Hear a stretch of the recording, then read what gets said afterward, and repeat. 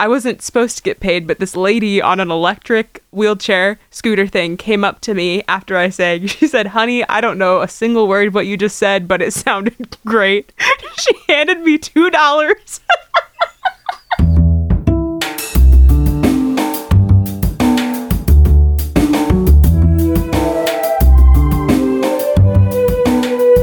This is Champaign is Also a Band podcast. One songwriter, one song. I'm Sven, your host for a journey into the music of Champaign-Urbana. Recorded in the Blue Box studio with a songwriter from the Champaign-Urbana music scene, past or present. Champaign is Also a Band podcast is proud to be a part of the Champaign Showers Podcast Network.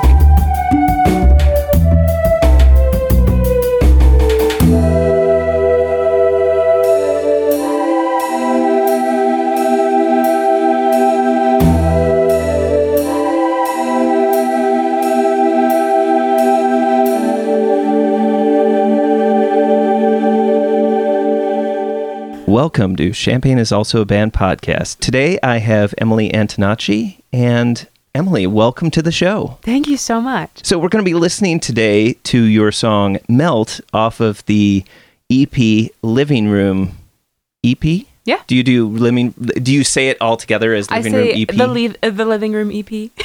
Awesome. Yeah. So I would just should have said today we're going to be listening to Melt off of Living Room EP. Or you could be like Emily's debut EP, Living Room, if you want to do that. Okay. Up to you. Live your dreams. Okay. We're going to be listening to Melt off of Emily's debut EP, Living Room EP. Yeah. I'm just kidding. Anyway, so without further ado, let's listen to the song.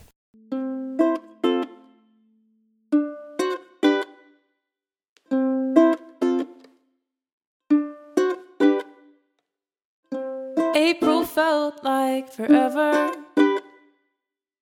Somehow I carried you into May. I thought we'd swim through June, and come July, I'd see you again. You and I lived and died, but you left a coffee stain on my nightstand. You never touched my sheets, but all day you wished you were in them. Ooh, ooh, did I make you melt? Ooh, ooh, not calling you out, but baby, move on quickly. Ooh, ooh, was I just a crutch? Was it me or the fantasy you daydreamed about so much?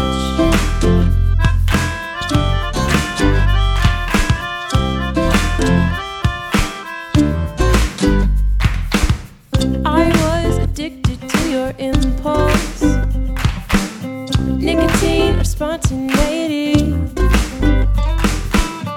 Your heart inked on your sleeve.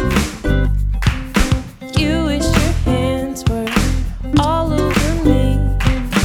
You and I lived and died, and honeybee, now I'm thriving. Ooh,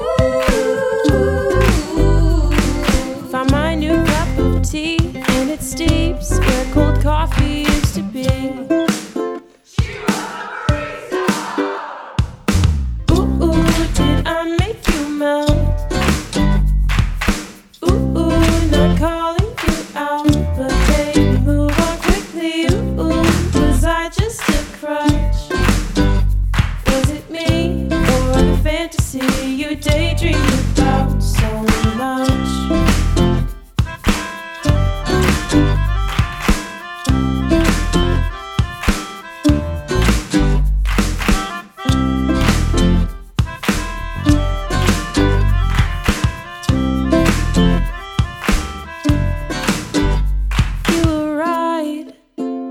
Taste in music is delicious, and I miss saying good morning, good night.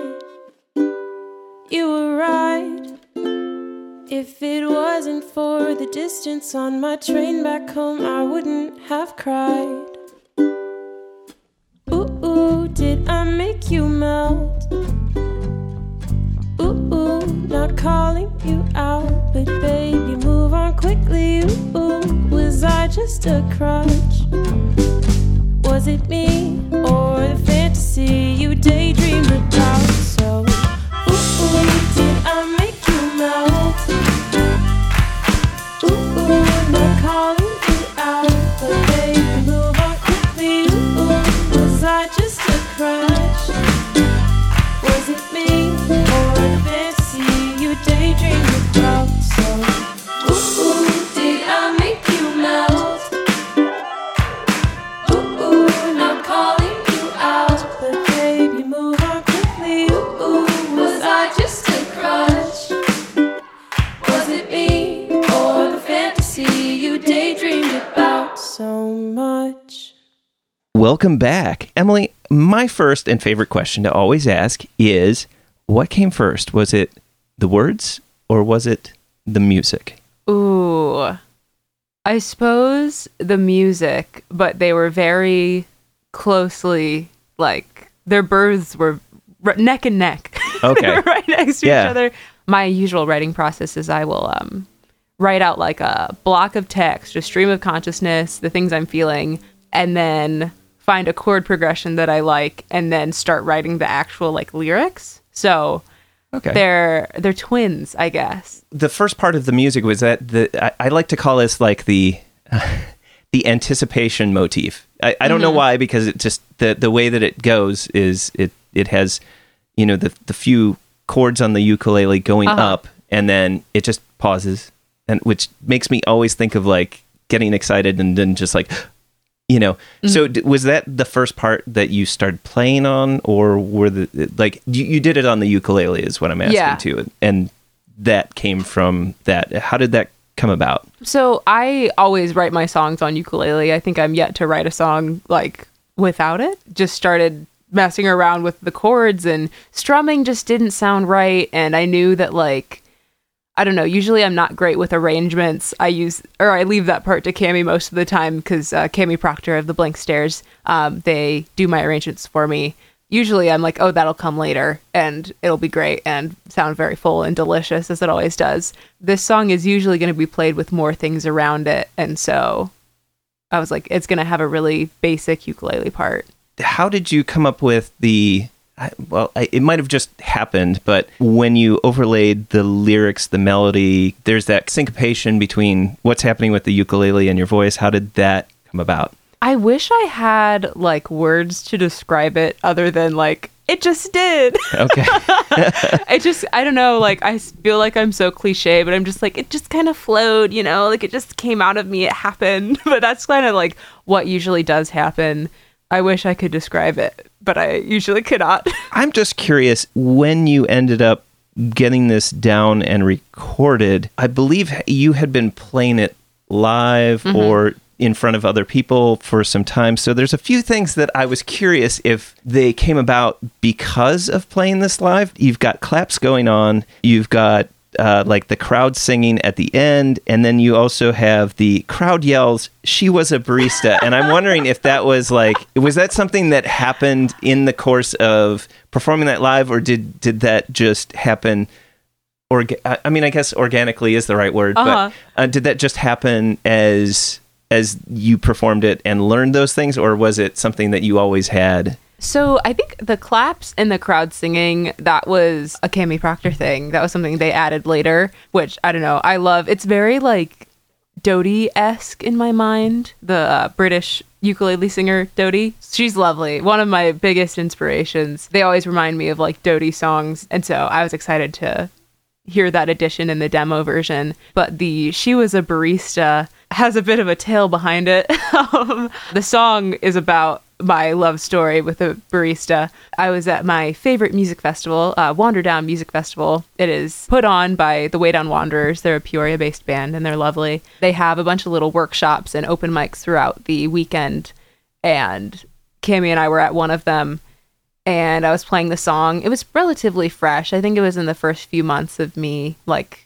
having the song out and, like, playing it out. It was just me and the ukulele, so it was like, dun, dun, dun, and there was a lot of kind of quiet space in between, and so I was like, okay, I just made a lot of coffee and tea references. Like, I feel like they might need just if they haven't gotten it yet, like they need an explanation. So Right. found my new cup of tea and it steeps where cold coffee used to be. And then I just said she was a barista.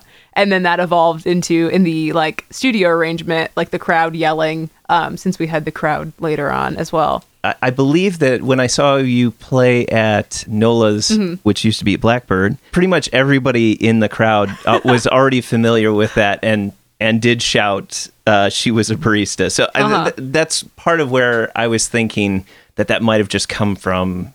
Let's dive into the lyrics. This song, and this is the part where I always kind of feel like I put myself out on the edge here because, you know, this is me interpreting it based upon my worldview and those kind of things.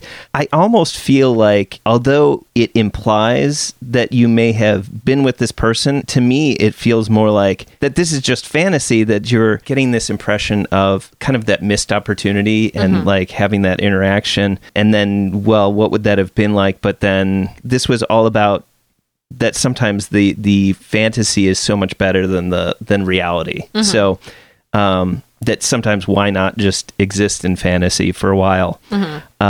That's what, when I listen to it, that's what I imagine. I'm just kind of curious, like, what precipitated these words? I'll give you the Spark Notes version of it. I went on a spring break trip to an undisclosed location, and I met a gorgeous barista. And at first I was like, they're at work, like, I'm not about to get her number or her, like, details. She's on the job. But one of my friends was like, no, you should do it. Go for it. So I did. And then we were just talking nonstop. The next day I was leaving. Classic tale. And so I, like, saw her before I left. It was very romantic. We, walked around with, like, my friend group of high schoolers. I was also in high school. It was an interesting situation. But then I left the undisclosed location. We were constantly speaking. It was so much attention. I was loving it. I was freshly 18 and thriving.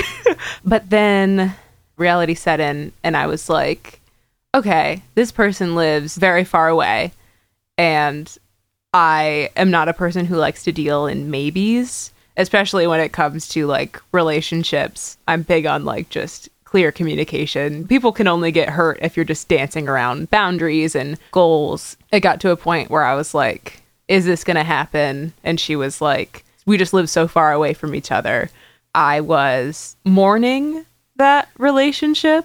I don't know. I was the most confident I had ever felt when writing this song. Like, this was fun and flirty, but I'm making the choice to cut it off because it's no longer, like, good for me or what I want. And so, you know, the little, you wish your hands were all over me, or you never touched my sheets, but all day you wished you were in them. You know, just a little spicy, like, gotcha. Let's go back to the recording of this EP and more specifically this song. There's some really cool things, and there's this sense of, like, a duet between, like, the ukulele and the guitar. There's kind of this call and response in some parts, and I felt like the guitar and the ukulele were, like, representing their own kind of relationship in a way too. Was that an arrangement that you did for the guitar and the ukulele, or was that, like, brought in during the recording process? So the process for this project was, I wrote the songs over the course of a few years. These were just, like, the things I felt most confident in up to that point, and then sent the vocals and the ukulele to Cami, and then Cami made the arrangements. Other than the vocals and the uke, like, lyrics and chords, that was on me, and then Cami took it and just ran with it. Their ability to transform emotion into sound is, like, nothing I've ever heard before. I mean, I'm a little biased, but, like, it's incredible. And so I guess the ukulele guitar duet kind of thing, it's a nice nod to, like, our friendship and how, like, Cami's in my live band. It's interesting because for all the songs on the EP, like, Cami saw the situations that inspired those things. And so, I don't know. It's kind of like, I'm the ukulele and Cami's the guitar, and we're just kind of chatting about, like, what went down. I guess I was kind of thinking about it as you were the ukulele and that other person was the guitar. Like, there's parts where you complement each other and you're playing at the same time, but other parts where you're having your own voice separate from the other. And I thought that kind of met that kind of the overall metaphor or allegory of whichever one's the correct one. Both. It matched that idea of like, this could have worked, but you're still two separate people. Yeah. And then you made the decision that just wasn't going to work. That's the feeling I got between those two. But of course the bass was tight, I have to say. So I know that was Cami, but oh yeah. I think that's what is so fun. Like I hadn't heard that interpretation before, like that you just brought to the table. And I guess I never really thought too hard into it. But yeah, when I was thinking about it, I was like, oh yes, that's just a lot of the arrangements, or like parts of the arrangement ideas came from playing live, and that's probably going to be a thing for all of my future projects too. I usually end up playing my songs live quite a bit before recording them, and so it's nice to see that evolution happen. Maybe this is a total side tangent, but so you sent the ukulele and the vocals to Cami. In that process, in the actual recording process, did you struggle to get the same energy from the live performance that you do to get that into a recording that you could then know that was going to be? Because I feel like if you did that live and recorded it, it would be easier. I'm not saying it doesn't have that energy. I'm saying it would be easier to have that energy because one, you've got a whole band behind you, and it's like, I don't know, you don't feel alone. But I maybe you're so used to performing by yourself that doesn't even come into question. But I was just curious how that process worked with you recording these by yourself, just you and the ukulele. Was that kind of a I don't know. I feel like kind of a bit of the reverse has been happening where we'll be recording things in the studio and I'm like, okay, this is so cool. I love it. And then part of my mind is like, how are we going to reproduce this in a live setting?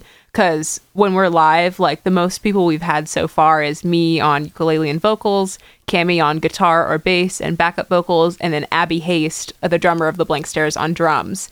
And so, oh yes, and Cami will also play melodica from time to time. It's been interesting because there's so much energy in both the studio and in the live performances. Because my producer, Connor Billard, he is one of the most interesting humans I've ever come across. And so a lot of the like synth parts on the recorded stuff are like his work, like a collaboration between Cami and Connor to get those to happen. Whatever energy it is, some type of good, funky energy is going to be happening in the studio. And that will like translate into the recording. I feel like Emily Live and Emily on your favorite streaming service, they have like different accents, different flavors, but it's the same bass. I always like to point out my favorite part. I gotta say that, I mean, actually there's a few that I really, really like, and it's the lyrical parts. And I mean, I feel like we should have talked a little bit more about the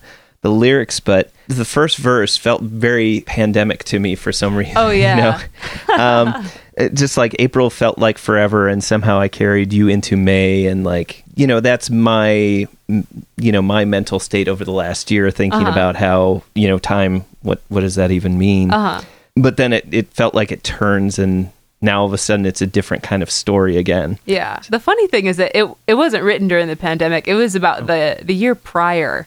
So I would, if I had stayed in college, I'd be a sophomore in college, but I wrote that the summer before my freshman year of college. So summer 2019, surprisingly not the pandemic spring into summer into year-long extravaganza. You lived and died, a honeybee, now I'm thriving, found my new cup of tea of sleeps, where cold coffee used to be. I feel like that picks up that energy. But maybe it's because you get the sense that there's like a crowd there as well. It's hard. There's a lot of really cool parts, especially when that bass drops in the first, like for the first chorus, like when it just hits you. And then there's that chorus outro where the bass is just doing like this building kind of driving sense, and then it drops back into the bass from the original chorus. It revitalizes itself. So I don't know. I'm kind of a fan of the bass on this. So amazing. I'm so glad. Yeah, so do you have a favorite part in this song? I think the She Was a Barista is always fun live. It's a fun reminder of like, I don't know, when friends are there and like friends know the song. Or sometimes like people who I've never met, very rarely, but like it happens. Well, people who I have never met will be yelling She Was a Barista. And I'm like, oh my gosh. Like I feel like Hannah Montana. I love that part live, especially. At the time that I wrote it, it was the strongest song lyrically I had ever written up to that point. I think I've been getting better and better, but at the time I was like, wow, this is the best I've done so far. I was going to say there was something very catchy about, I mean, just Thank the way you. that it's wonderfully melodic, and there's because of that anticipation, I keep calling it the anticipation line, a motif. It's like you already have this really cool play between what you're doing with the ukulele and then your voice jumping in and out in between the pauses, so to speak. There's something about that is very earwormy, and I mean that in like the greatest sense, not the oh gosh that it won't leave my head. It was interesting because I believe I heard that the first time on one of the Espresso open mics. Oh yeah, that Annika Emily puts on with Jake. No, I just remember thinking that was so, I don't know, so catchy, and when you were like Melt, I want to do Melt, I was like, okay, good. That's Why did you pick this as your favorite song? I think of my music that's on streaming platforms, I wanted to give you one that like we could share in its like final form. It's so fun. Like I was pretty sad when I wrote it. Like I was sad mourning that relationship. Looking back on it, I'm like, wow, like she was having a hard time. but like, I don't know, as an 18-year-old was able to recognize what I needed and what was good for me and what wasn't, and act accordingly, which I, looking back, am like very proud of myself for doing. And so, yeah, that's why I chose that one. It just fascinates me is that I don't hear this as like a sad song by any means, but I can understand, having been through that situation, that you would interpret it that way. So do you still see it as a sad song, or you just look back on the person that you were? I think it's like looking back at the person I was, because in the bridge, it's like, if it wasn't for the distance on that train back home, I wouldn't have cried, because I was not even coming home from seeing the barista. I was on a train and thinking about the state of that relationship, and I was just like, it's dying. Like you and I lived and died, right? It's like this relationship, it's basically over. We just need to like call it quits. Looking back, like I was sad at the time, but it's such a fun song. Like certainly not exactly a sad song, but I think Bastille, the band, does this a lot. The like happy sounding sad songs. Absolutely love it. And not exactly one. It has hints of it, but I feel like more it's like a I'm the shit anthem. Like you really wish. Yeah, if that makes sense.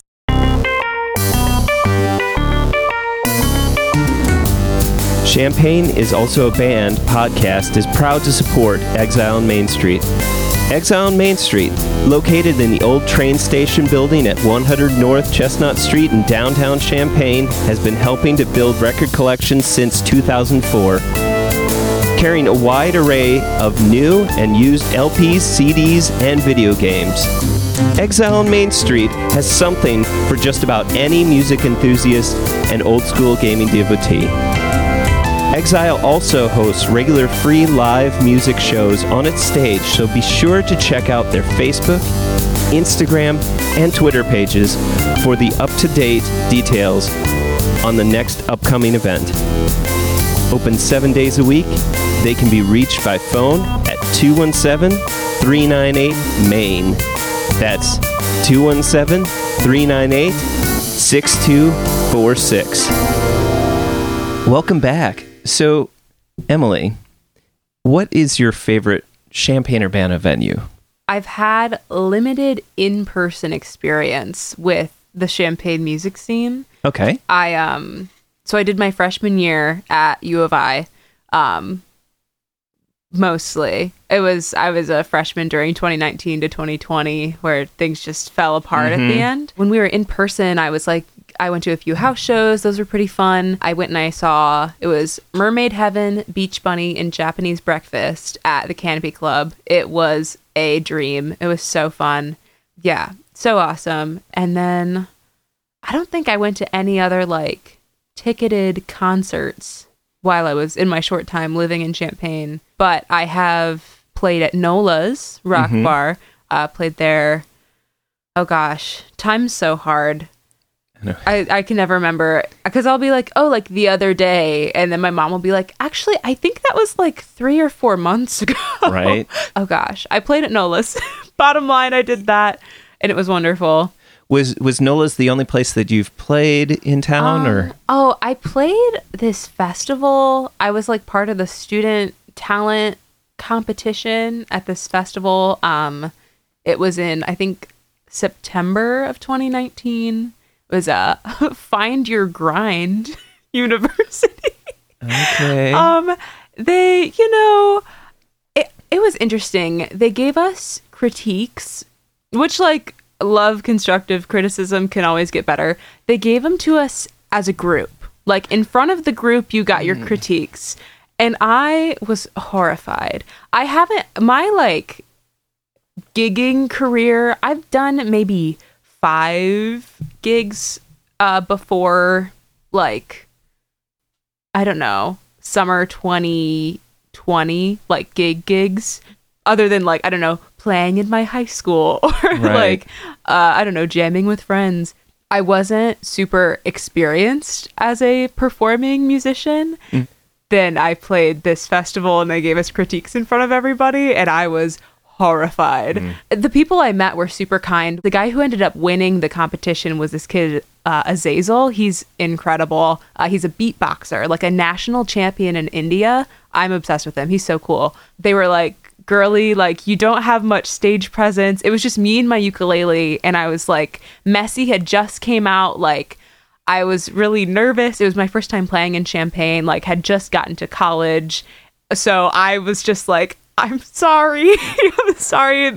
Because the other people were like, it was a full band, a few rappers, and then Azazel, who's like a beatboxer. So everybody else was pretty like hype. And then I was like the indie ukulele girl, and I was petrified. And I don't love when music's like a competition, because, you know, so subjective. But overall, it's a fun story to tell. I was horrified in the moment, but looking back, I'm just like, that just wasn't my venue. Was that here at the U of I? Yeah, it was on the Grange Grove ? The lawn by the stadium. Trippie Redd was the headliner. It was such a lineup. Yeah. That wasn't your first performance in front of people, so no, not ever. Like, what was? Talk about your first time playing in front of people. Oh wow! I took voice lessons as like a child, like 6-7 years old, until I was about 12, and so I do like recitals with that. My first time, I think there were like things in my like elementary school that I sang for, but the first time I remember singing not in my elementary school was at Six Flags St. Louis. I can't remember. My mom has this photo on Facebook. It's my partner's lock screen on his phone. I'm singing. Yes. I'm having a wonderful time singing every day from High School Musical 2. It was my first paid gig. I wasn't supposed to get paid, but this lady on an electric wheelchair scooter thing came up to me after I sang. She said, "Honey, I don't know a single word what you just said, but it sounded great." She handed me $2. And I was like, oh my gosh, I am a gigging musician now. And so, oh gosh, I must have been, I think it was 7 or 8. I think I literally gave it to my sister. I was like, I was so young. I was like, I don't know what I'm going to do with this. Do you want this? I can't believe that. So you were 6, you said? Oh, ooh, that's some sibilance. Between 6 and 8. I can't remember. Somewhere in that range. Yeah, where do I go from there? You were asking about the Champaign music scene, and then we've just gone everywhere else. But that's great though, because it gives kind of a context to, you know, where you began and like Six Flags St. Louis. Six Flags St. Louis. But the thing is that a lot of the people that I feel tend to be comfortable on stage are ones that started out like pretty early and also maybe not perfectly untraumatically. Is that a good word? Like they learned early on, whoever it was, they learned earlier on that they survived this, this horrible or I don't know if you could say horrible, but I mean, they survived this, performing in front of people, and it wasn't the end of the world. And I feel like those that either you really, really worked to get there, or you just had that experience and you just build up from there. Mm-hmm. I'm not sure exactly what my point was there, but it's just something that I've noticed is like when people talk about themselves, performing, earlier on and having these very like kind of cringeworthy of thing. Oh yeah. I definitely did the whole like cringeworthy thing. I'm not saying that all high school speech is cringy. I'm just saying my performance was bad. I was on the high school speech team. I was in humorous interpretation, and I only did it because one of my friends was doing it. Every Saturday for like 3 months of the year for 2 years, would wake up, get on a freezing cold bus, drive to wherever they wanted to take us, and then do something that I essentially didn't really want to do for the whole day. And so I had plenty of experience, and I wasn't good as well. It was different when you like knew that you were good and you were going up there doing your piece and then sitting down and everybody's like, oh my gosh, they're so good. But I was bad. And so I would go up there feeling so anxious, force myself to do something I didn't really want to do, and then sit in my silly little chair and then wait out the silly little day. And so I feel like that helped me get my sillies out, like get the like anxiety out, because now I know no performance is gonna make me feel as bad as that anymore. Okay. Because now I'm like playing music and I really enjoy playing music, and acting was not for me. Yeah, so the acting part of being someone that may not necessarily be genuine was not your thing, but be genuine on stage as a musician was your thing. So I feel I always liked the idea of being in like the plays at school, but I was always on crew because I was like, I want to sing my songs. If I'm on a stage, I want to sing my songs, and I want to like be myself because I feel so strange. I feel like, I don't know, for some reason I felt embarrassed trying to be somebody else because I knew that I wasn't being genuine. I certainly prefer being a musician playing my original music over being someone else in front of a lot of people. I don't know why this is popping into my head, but lately I've had this weird, not obsession, but like I've just noticed it because of the pandemic and binging certain shows. Is there's so many, let's just say sci-fi shows. I'll give Star Trek as an example of it. It's not the main actors. It's always the background actors that I started noticing that like they're so self-aware that they're trying to act that you could just see it on their face, and it literally I start feeling embarrassed for them because that was I'm just me. Like, don't. I was the background characters in Star Trek. Nice.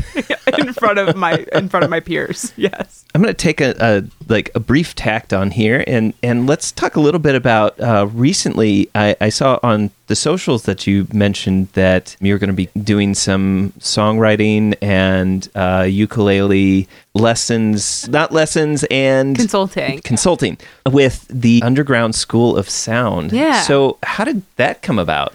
I went to an open mic at the Red Barn in Peoria that Sarah Marie Dillard of Sarah and the Underground was hosting.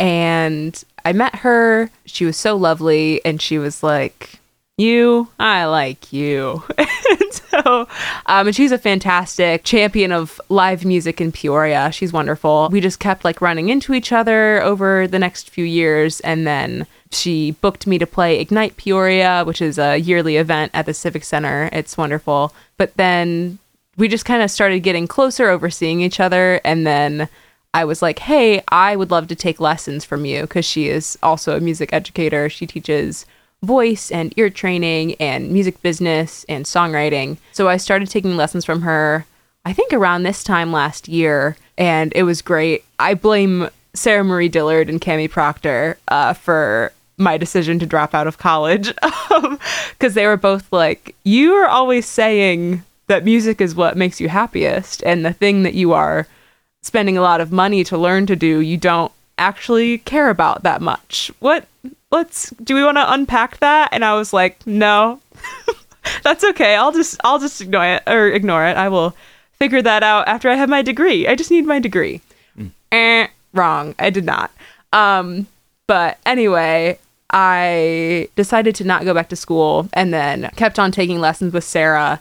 And then recently I was like, I would love to be doing music full time. I had like a day job as a barista, and I was like, I'm not super happy. What could I be doing? So we were trying to think of things I could be doing. And she's like, join the teaching collective, like start teaching with me. So I will be doing that, music business / more on like the publishing and marketing side. I feel strange calling it lessons, but it's more like kind of consulting work. Right. And then ukulele and songwriting lessons through that teaching collective. We talked earlier off air, so to speak, that you're doing it virtual as well as in person. So anybody, anywhere. I will try to put it in the notes if anyone's interested to go ahead and reach out.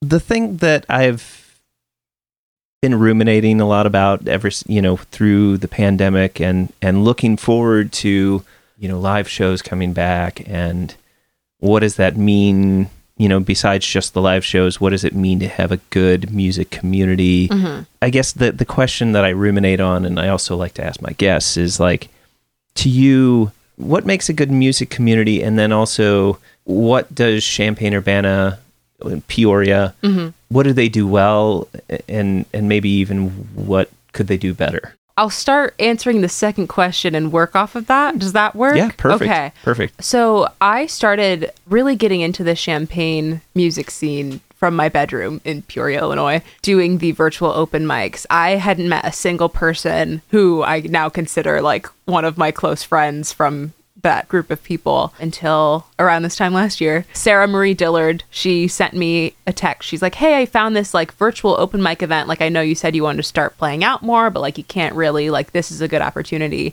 And so I was like, okay, like I saw Beach Bunny there, and I meant to go when I was on campus, but I was always too nervous. I didn't have anybody like that I knew would want to go with me to the open mics. And so I always chickened out because I didn't want to go alone. I would feel, I don't know, I get too nervous in new situations to just like go alone sometimes, especially when it's like big groups. So I went to my first virtual open mic and everyone was so kind. Everybody was so supportive, like in the chat, like while you're playing your song in the Zoom chat, it's just like so much love and support because it was already such like a close group of people because they'd been like seeing each other every Monday, and then they weren't allowed to do that anymore for good reason, but they couldn't do that anymore in person.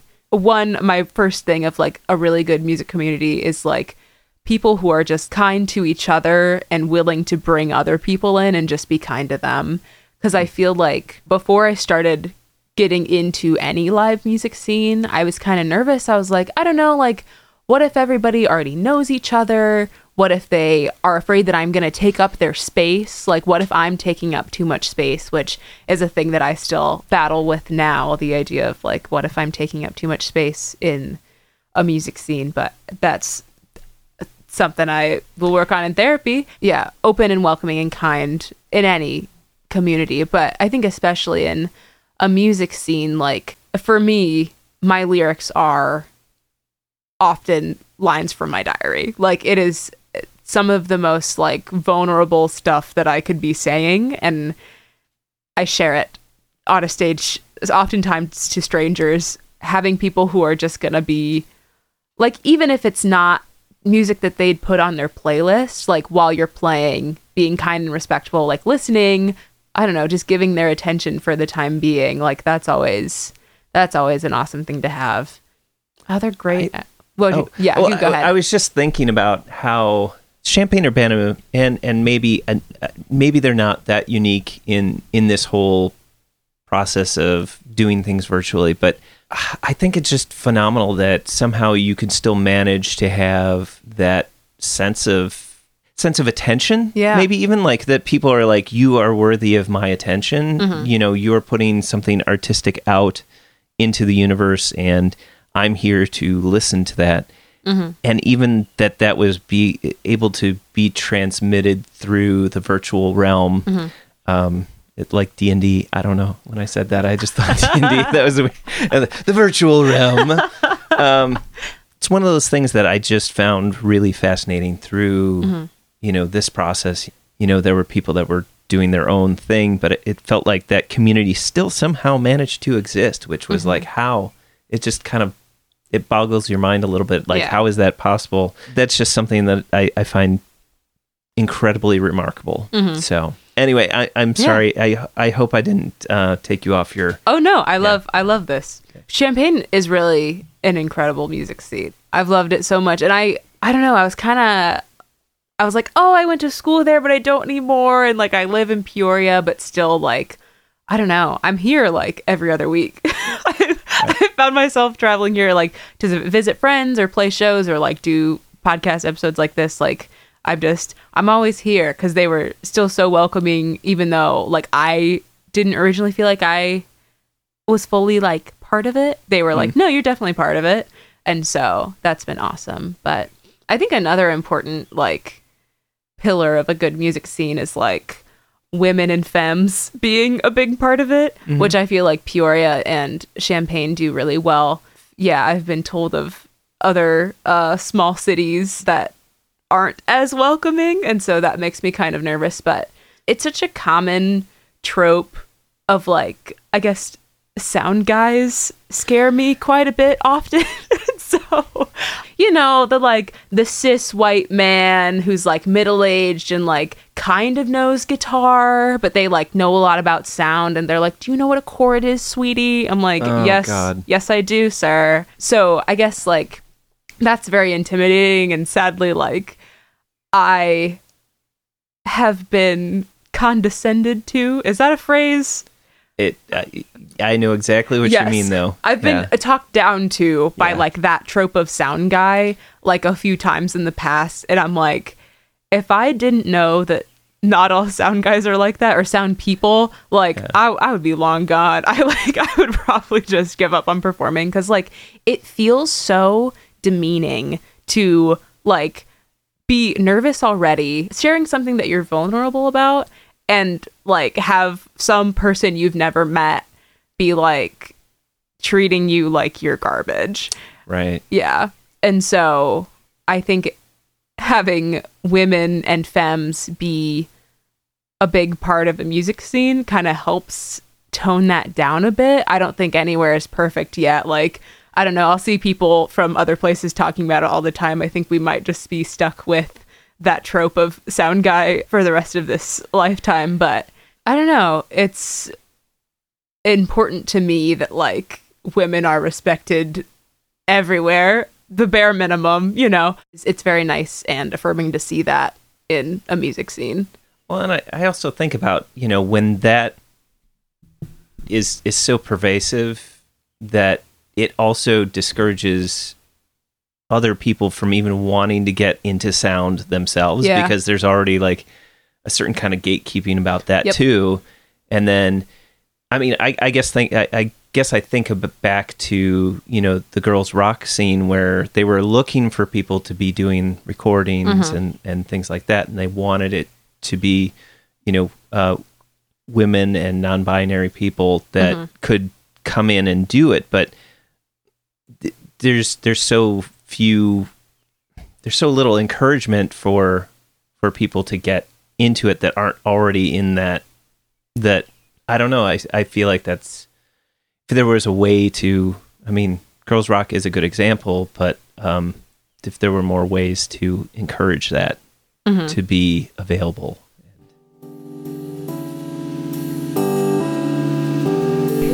Even in the midst of the current coronavirus pandemic, the Jubilee Cafe is continuing to serve packaged, home-cooked meals free to all every Monday evening, 5 to 6:30 p.m. Meals are available for pickup outside the 6th Street door to the Community United Church of Christ in Champaign, Illinois, 805 South 6th Street. Jubilee Cafe's mission remains the same: feed hungry people by cooking healthy and delicious meals. We are open to anyone who cares to receive a meal. For information on the meal or how to volunteer, go to the Jubilee Cafe CUCC Facebook page or email us at jubilee.cafe@community-ucc.org. Welcome back. Emily, what is your favorite non-musical thing or things? Oh, wow. Oh, should I not have thrown in that things? No, that's all right. I think, yeah, we'll figure it out. I'm a big fan of photography. Before I considered myself like a career musician, I thought that like music photography would be, I don't know, one of the ways I would make a living. And I think it still might be. I borrowed a camera from my high school audio-visual department and took photos when Cammie's band, The Blank Stares, opened up for Lovely the Band in Peoria. That was an awesome night. And then I guess this is like music adjacent. Does it count? Does music photography count? Oh, no, it's even if photography of any form. Okay, it's cool. Just fun. I mean, it's really just so we can get just a little bit different perspective of who you are and what you do. Cool. So. Music photography, love it. I've done a family shoot before. That was pretty cool. It was like my friend's Christmas present to her mom was just like a bunch of photos of the kids. So that was fun. And I've done some pet photography here and there. Just Cammie's puppy, Billy, take photos of her because she's just the cutest little thing.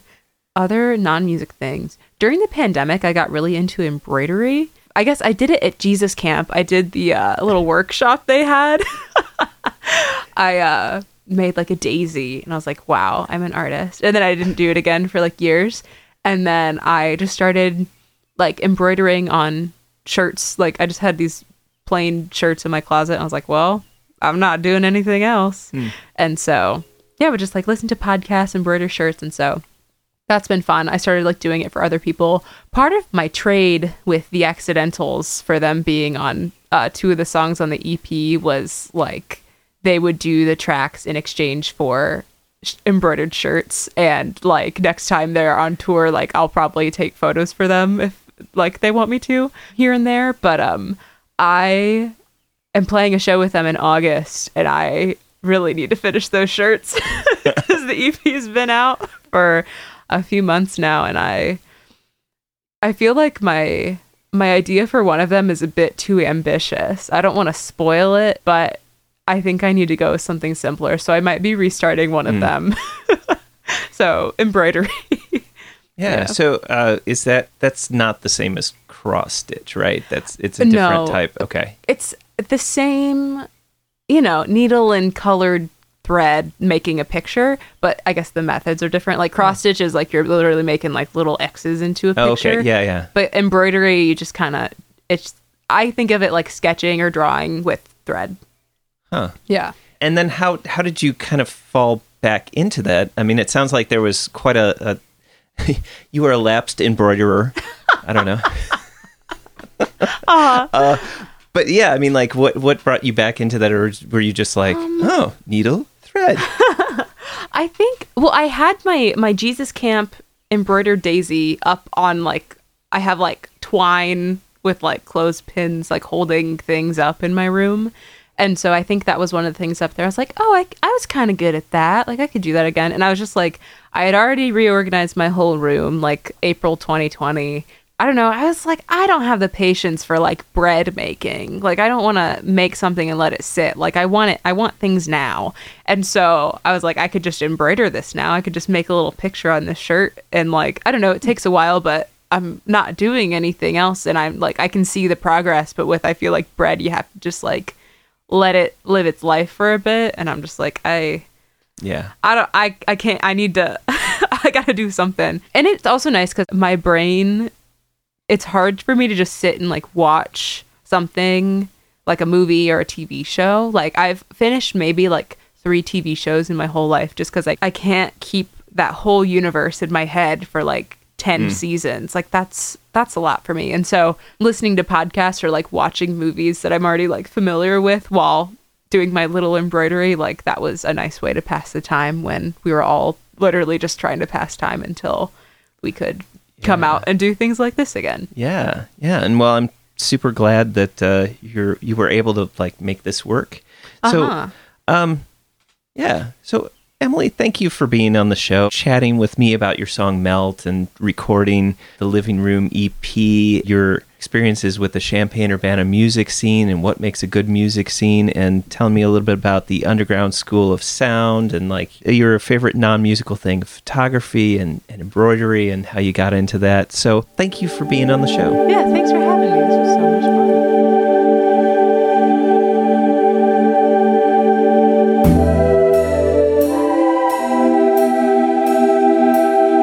Thank you for listening to Champaign is Also a Band podcast. This is Emily Antonacci reminding you, great music is out there. Go find it where you live.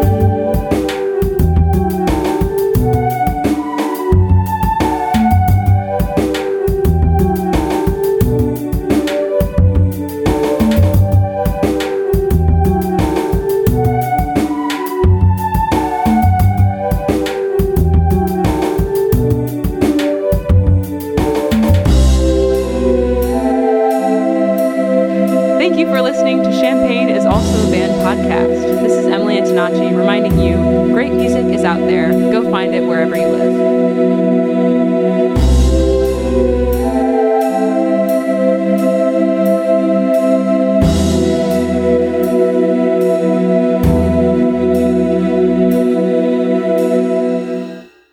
That's a wrap. You almost have an NPR voice. It's so good.